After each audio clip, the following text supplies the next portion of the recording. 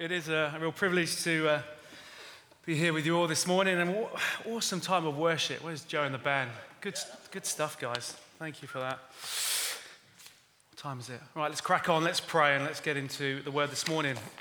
Lord, thank you for this chance to be together this morning, to worship you, to hear from you, to be in your presence.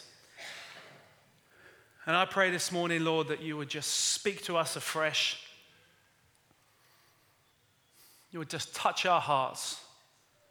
You would set us free and set us on that path of walking in the blessings that you have for us this morning. And I do ask that you would just anoint me afresh to preach your word this morning. In your name, amen.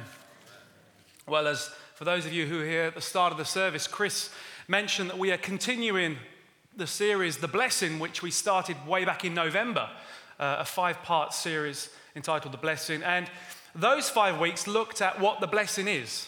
And we looked at the blessing as found in Numbers and unpacked that.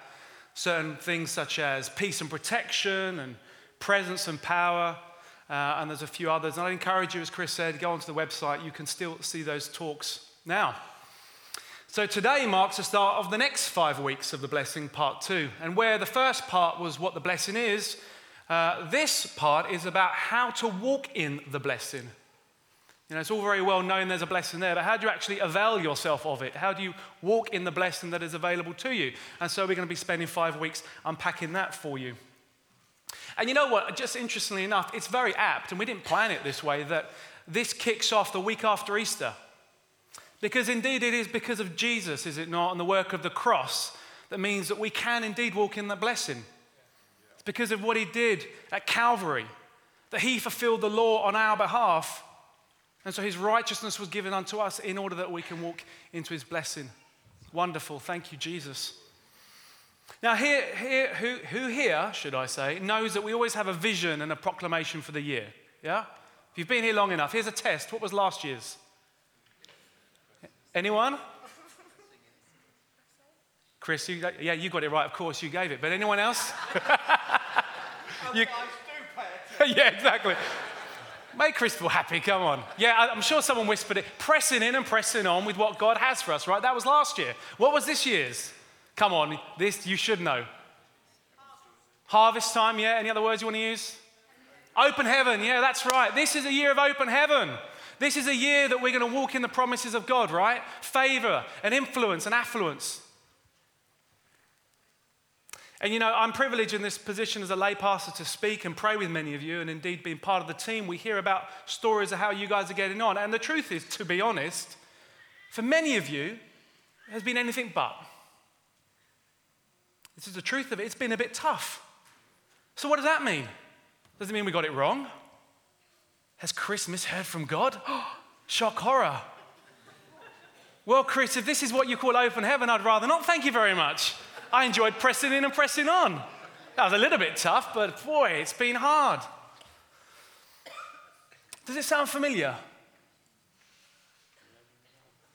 And you know, it's interesting when we read the word that there was another bunch of people, the Israelites, that were going through the same problem. And we're going to look at that this morning and see what we can learn on the question of setbacks and delays when we walk in the blessing. And we're going to look at the story of Israel when they came out of Egypt and they went through the Red Sea. And you can find that story in Exodus 12 and 14. And we haven't got time, unfortunately, to read all of it this morning. But we are going to look at chapter 14 together. And you know, I, on a personal level, have really spent time in this passage, really lived through it and walked through it. And I've come to see it, honestly, as one of the most beautiful passages in this Bible. So complex and yet so simple. Historic, yet so prophetic. I'd encourage you when you've got time to read all of those chapters. And the reason that it is so prophetic is that while it tells of a story of a people coming out of Egypt, it also speaks to our own spiritual condition. It speaks to the spiritual battle that we're in, and it points to Jesus who saves us. And you know, if we felt so led, we could spend the next few weeks just unpacking this. But this morning I want to look specifically, as I said, on that question of setbacks and delays. So let's turn together to Exodus 14, which I'm going to read from. It'll be on the screen as well. It's a bit of a chunk of scripture here.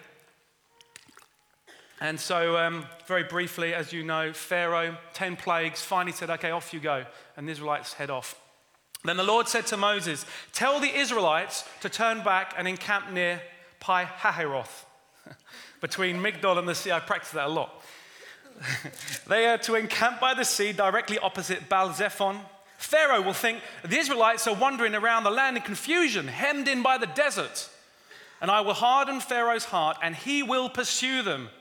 But I will gain glory for myself through Pharaoh and his army.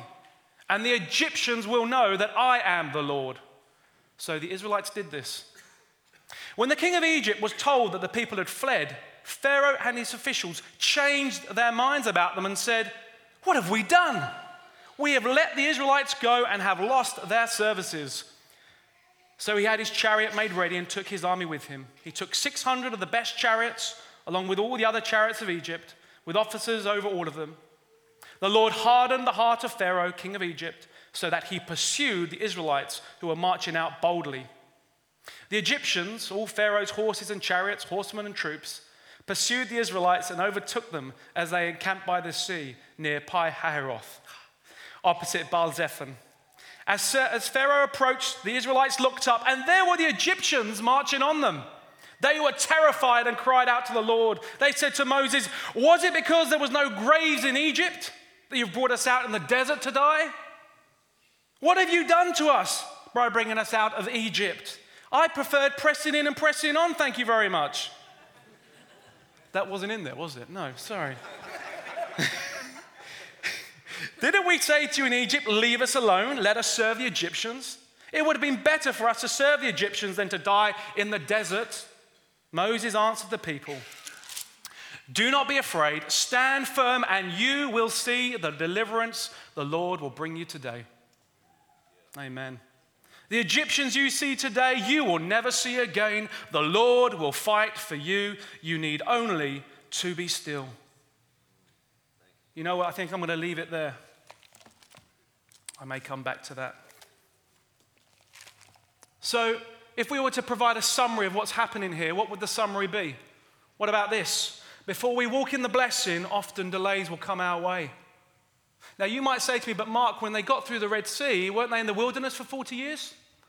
Well, let's be accurate about this. That was not God's intention. You see, they come out of the Red Sea and they were going to Kadesh, and they were going to take the land at that point.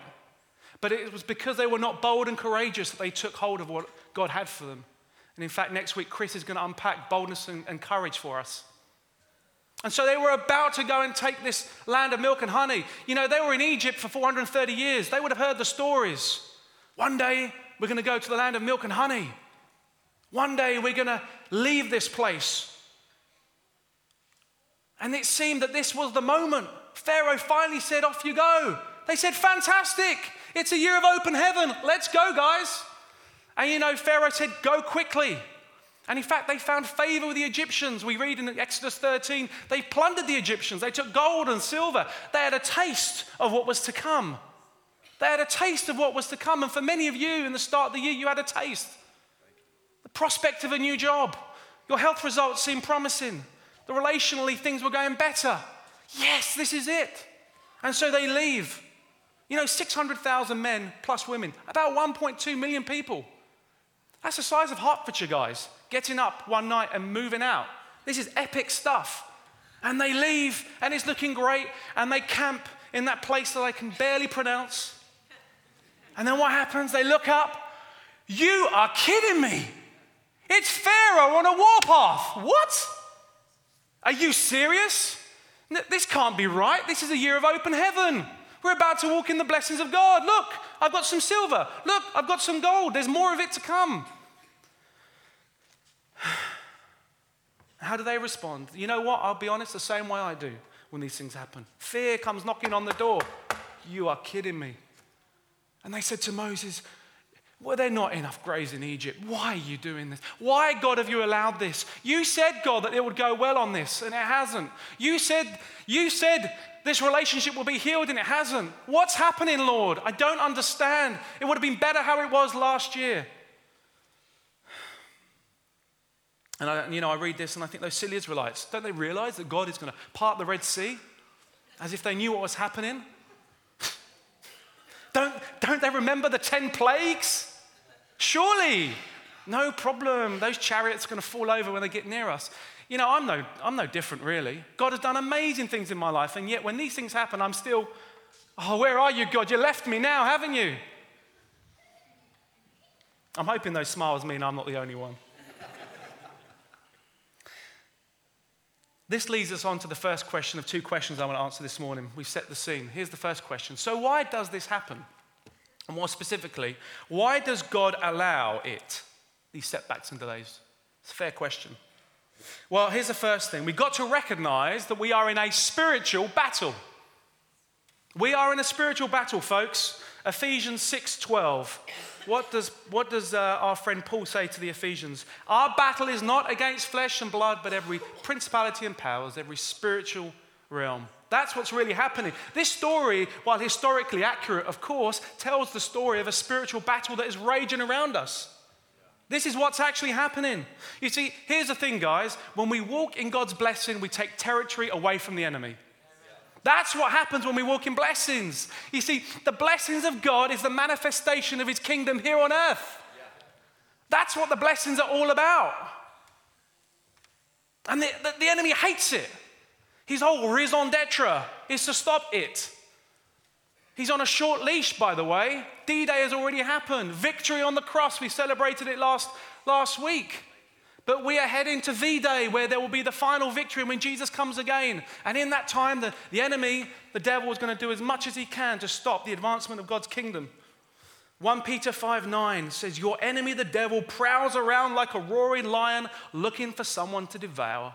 In fact, Pharaoh was that lion, was he not?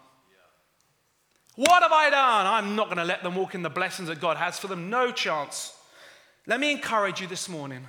The fact that you are facing resistance means that you're walking into the blessing, not the opposite.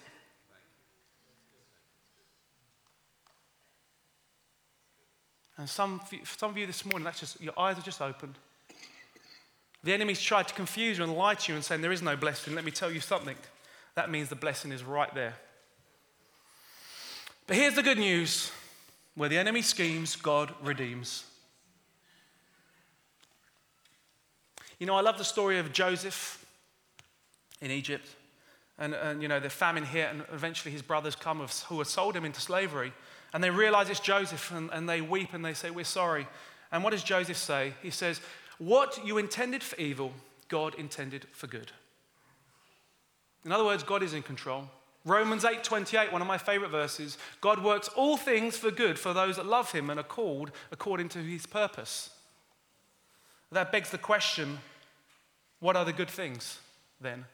If you allowed this for the Israelites, Lord, why? What was the good thing about the delay and the setback that they faced?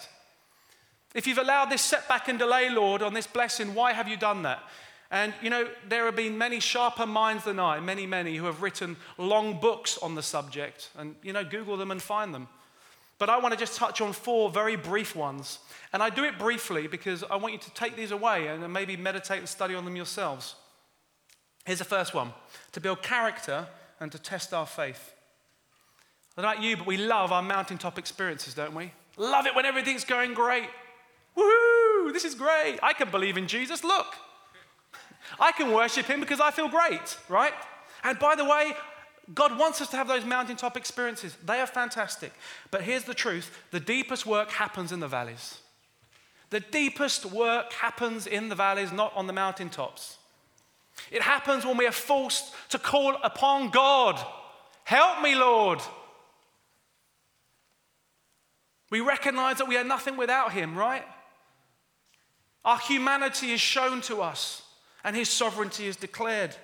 Romans 5:3-4, write this down. Paul, on the subject of suffering, says it's to build patience, endurance, and character. That's what happens. And then the question is, okay, whose character? Romans 8:29, to be conformed to the image of his Son. That is the character that God is working in us.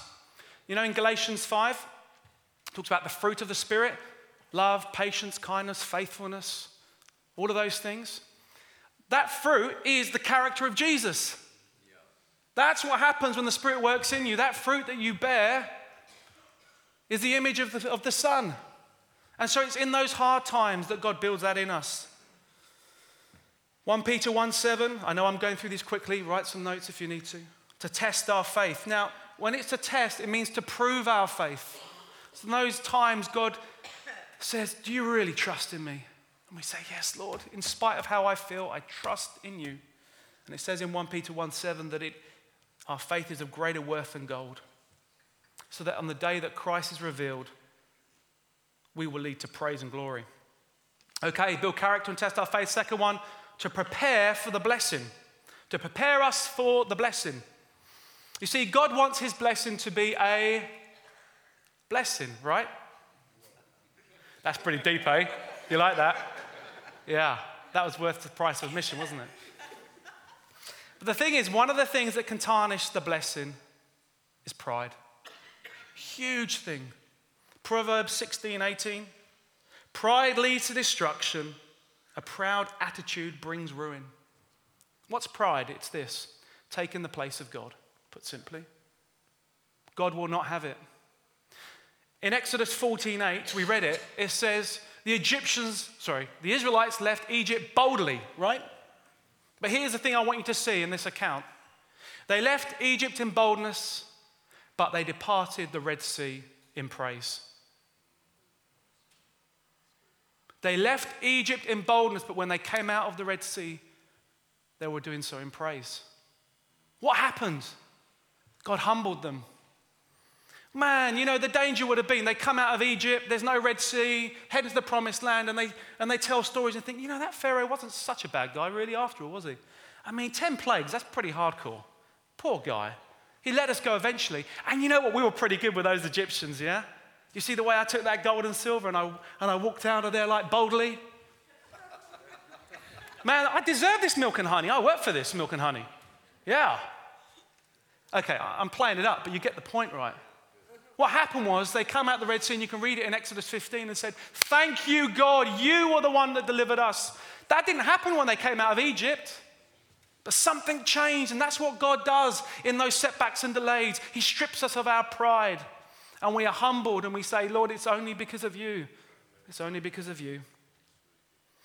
Okay, third one as we skip through these. To walk in a deeper fear of the Lord and to trust Jesus for bigger battles. Exodus 14:31. We didn't read this, we didn't get to it, but let me read it. And when the Israelites saw the mighty hand of the Lord displayed against the Egyptians, when the waters came flooding over the Egyptians, it says the people feared the Lord and put their trust in him and in Moses his servant. Something happened there. So what's fear of the Lord? Well, you know, we can get hung up on this. Think, well, hold on, God is love. He doesn't want us to fear him. Yeah, not in the way of being scared of, but you see, here's my definition of fear of the Lord. A deeper understanding and awareness of the holiness and power of God, which has such an impact on us that it changes the way we live our lives. It's as if it creates in us a narrow path. What do I mean by narrow path? Matthew 7:14, narrow is the path that leads to life. You see, isn't it interesting? They could only go down this narrow path through the Red Sea and look up to God. And that is what the fear of the Lord is. It's not wishing to offend a holy, majestic, awesome God. And so we live our life down that narrow path. Here's a couple of scriptures, write it down. Proverbs 19:23, the fear of the Lord leads to life. Proverbs 9:10, the fear of the Lord leads to understanding and wisdom. And if it wasn't for the Israelites going through that narrow pathway through the Red Sea, they wouldn't have feared the Lord in the way they did. And then trust Jesus. You know, up until this point, Moses was this guy who had come and done all this stuff and seemed like a great guy and he's saving us. But you know what? They didn't have a joint experience until he went before them and walked through the Red Sea. What does that mean? It means that they could identify with him. He had gone through what they had gone through. And let me tell you, we can identify with Jesus. It says in the scriptures, he was tempted in all things and yet without sin. He went through setbacks. He went through delays. And so when you're in that place, you can call upon Jesus, knowing that he went there first before you. And just as the Israelites, if you like, were baptized through the waters of the Red Sea with Moses, so we are baptized with Jesus. Wasn't it wonderful with the baptisms last week? Wonderful. And so we trust Jesus for bigger battles, you see. Why? Because there's going to be bigger battles, guys, I'm sorry to say. More opportunities for God to show how good he is. Let's move on. Last one. For God to demonstrate his glory. You know, you would have heard the phrase from this pulpit many a time. His unified purpose in all things is to bring glory to his name through his Son.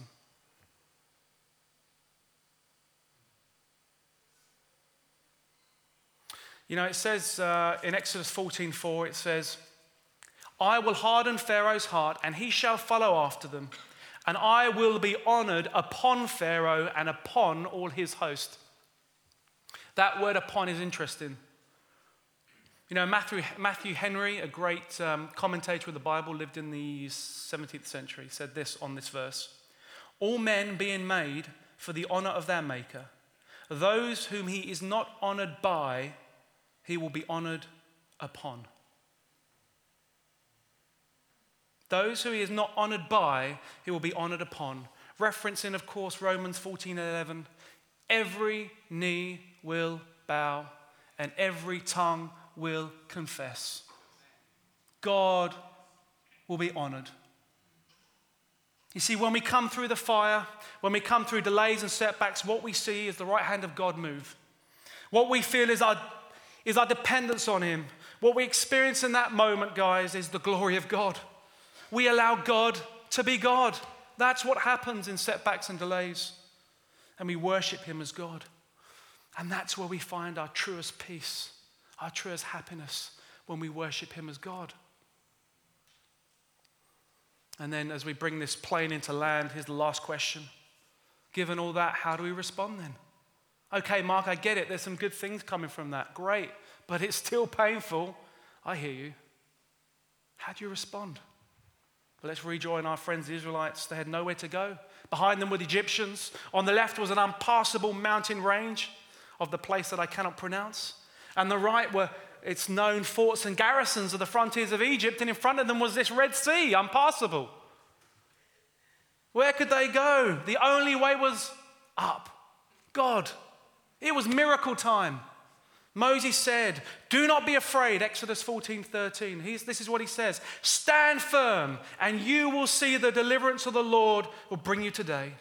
The Lord will fight for you. You only need to be still. It says in Hebrews 11, by faith they walked through the sea. You know what, guys? There are times when there's setbacks and delays and all we can say is, Lord, please fight for me. I can't do this anymore.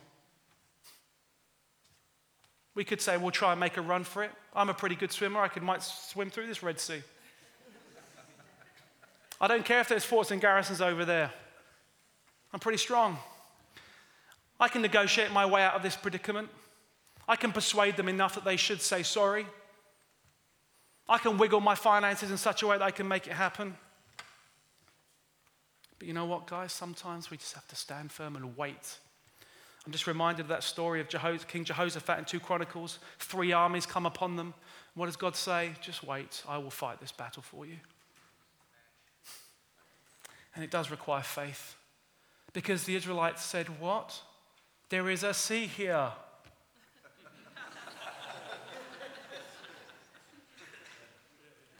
And then the waters part, and they're like, okay, this is pretty cool, but you want me to walk through it? Now, let's just add some color to this. It's at nighttime.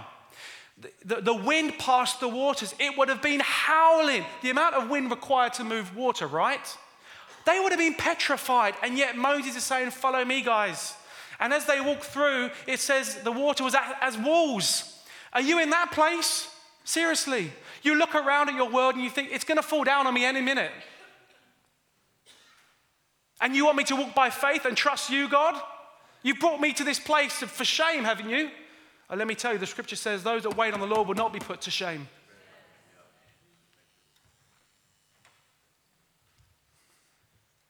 Well, it'd be great if the band could come up. Let me just say this, guys. God knows these setbacks and delays come. He's allowed it to do a deep work in you. You're going to allow God to do it and say, I have faith and trust in you. And for some of you, God is saying, listen, son, listen, daughter, I want you to trust in me. Stop looking at the waters. Stop looking at the pitch black around you and have faith, because I'm going to come through with you. That blessing I've talked about isn't an eternal carrot. It's for you to grab hold of. I want you to have it. I want you to stand. Let's just stand together.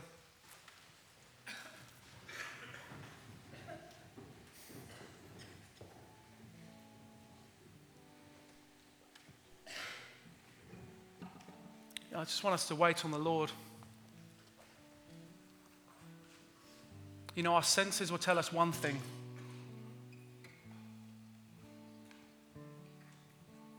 It's impossible. But faith tells us everything is possible in Christ Jesus. Holy Spirit, will you come now? Let's just wait on him.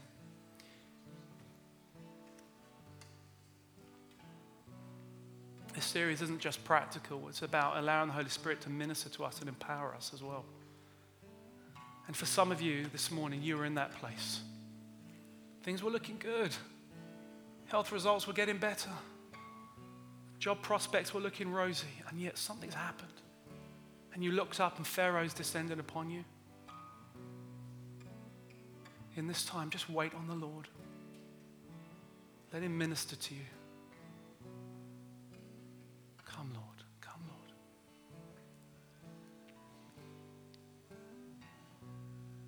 Faith comes from hearing the word of God. Speak to your people now, Lord. Pour hope and faith in their hearts.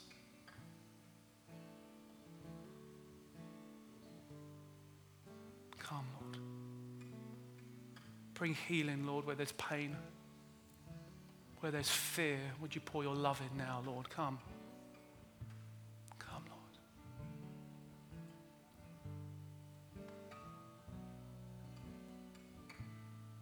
Come, Lord. Now we do this from time to time. We pray for each other.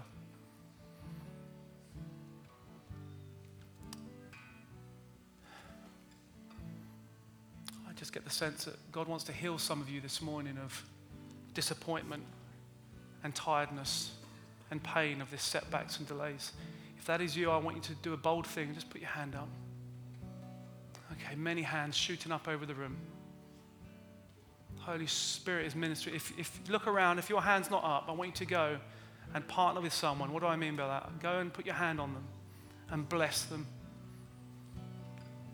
Look around the room, there's lots of hands. If you haven't put your hand up yet, put your hand up.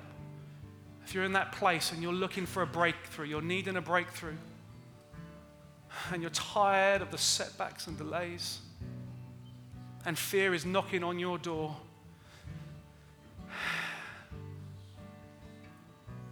put your hand up. It's not late. It's not too late. Thank you, Lord. And look around the room, guys. If there's someone's hands up and they're not being prayed for, go and pray for them and just pray the Lord's blessing on them. Thank you, Lord. Thank you, Lord. Come, Lord.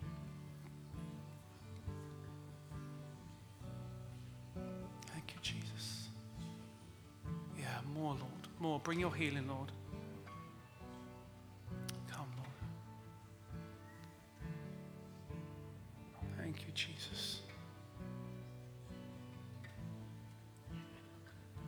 Jesus is saying to you this morning, stand firm. You see, just as Moses reached out his staff and the waters parted, so Jesus is your high priest interceding for you. Jesus is praying for you right now. It says in Hebrews, he is our high priest. Thank you, Lord. Come, Lord. Thank you, Jesus. Thank you, Father. Thank you, Lord. Yeah. Where those tears come, let them come. That's God healing you up. That's God healing you up. Perfect love casteth out fear. Thank you, Jesus.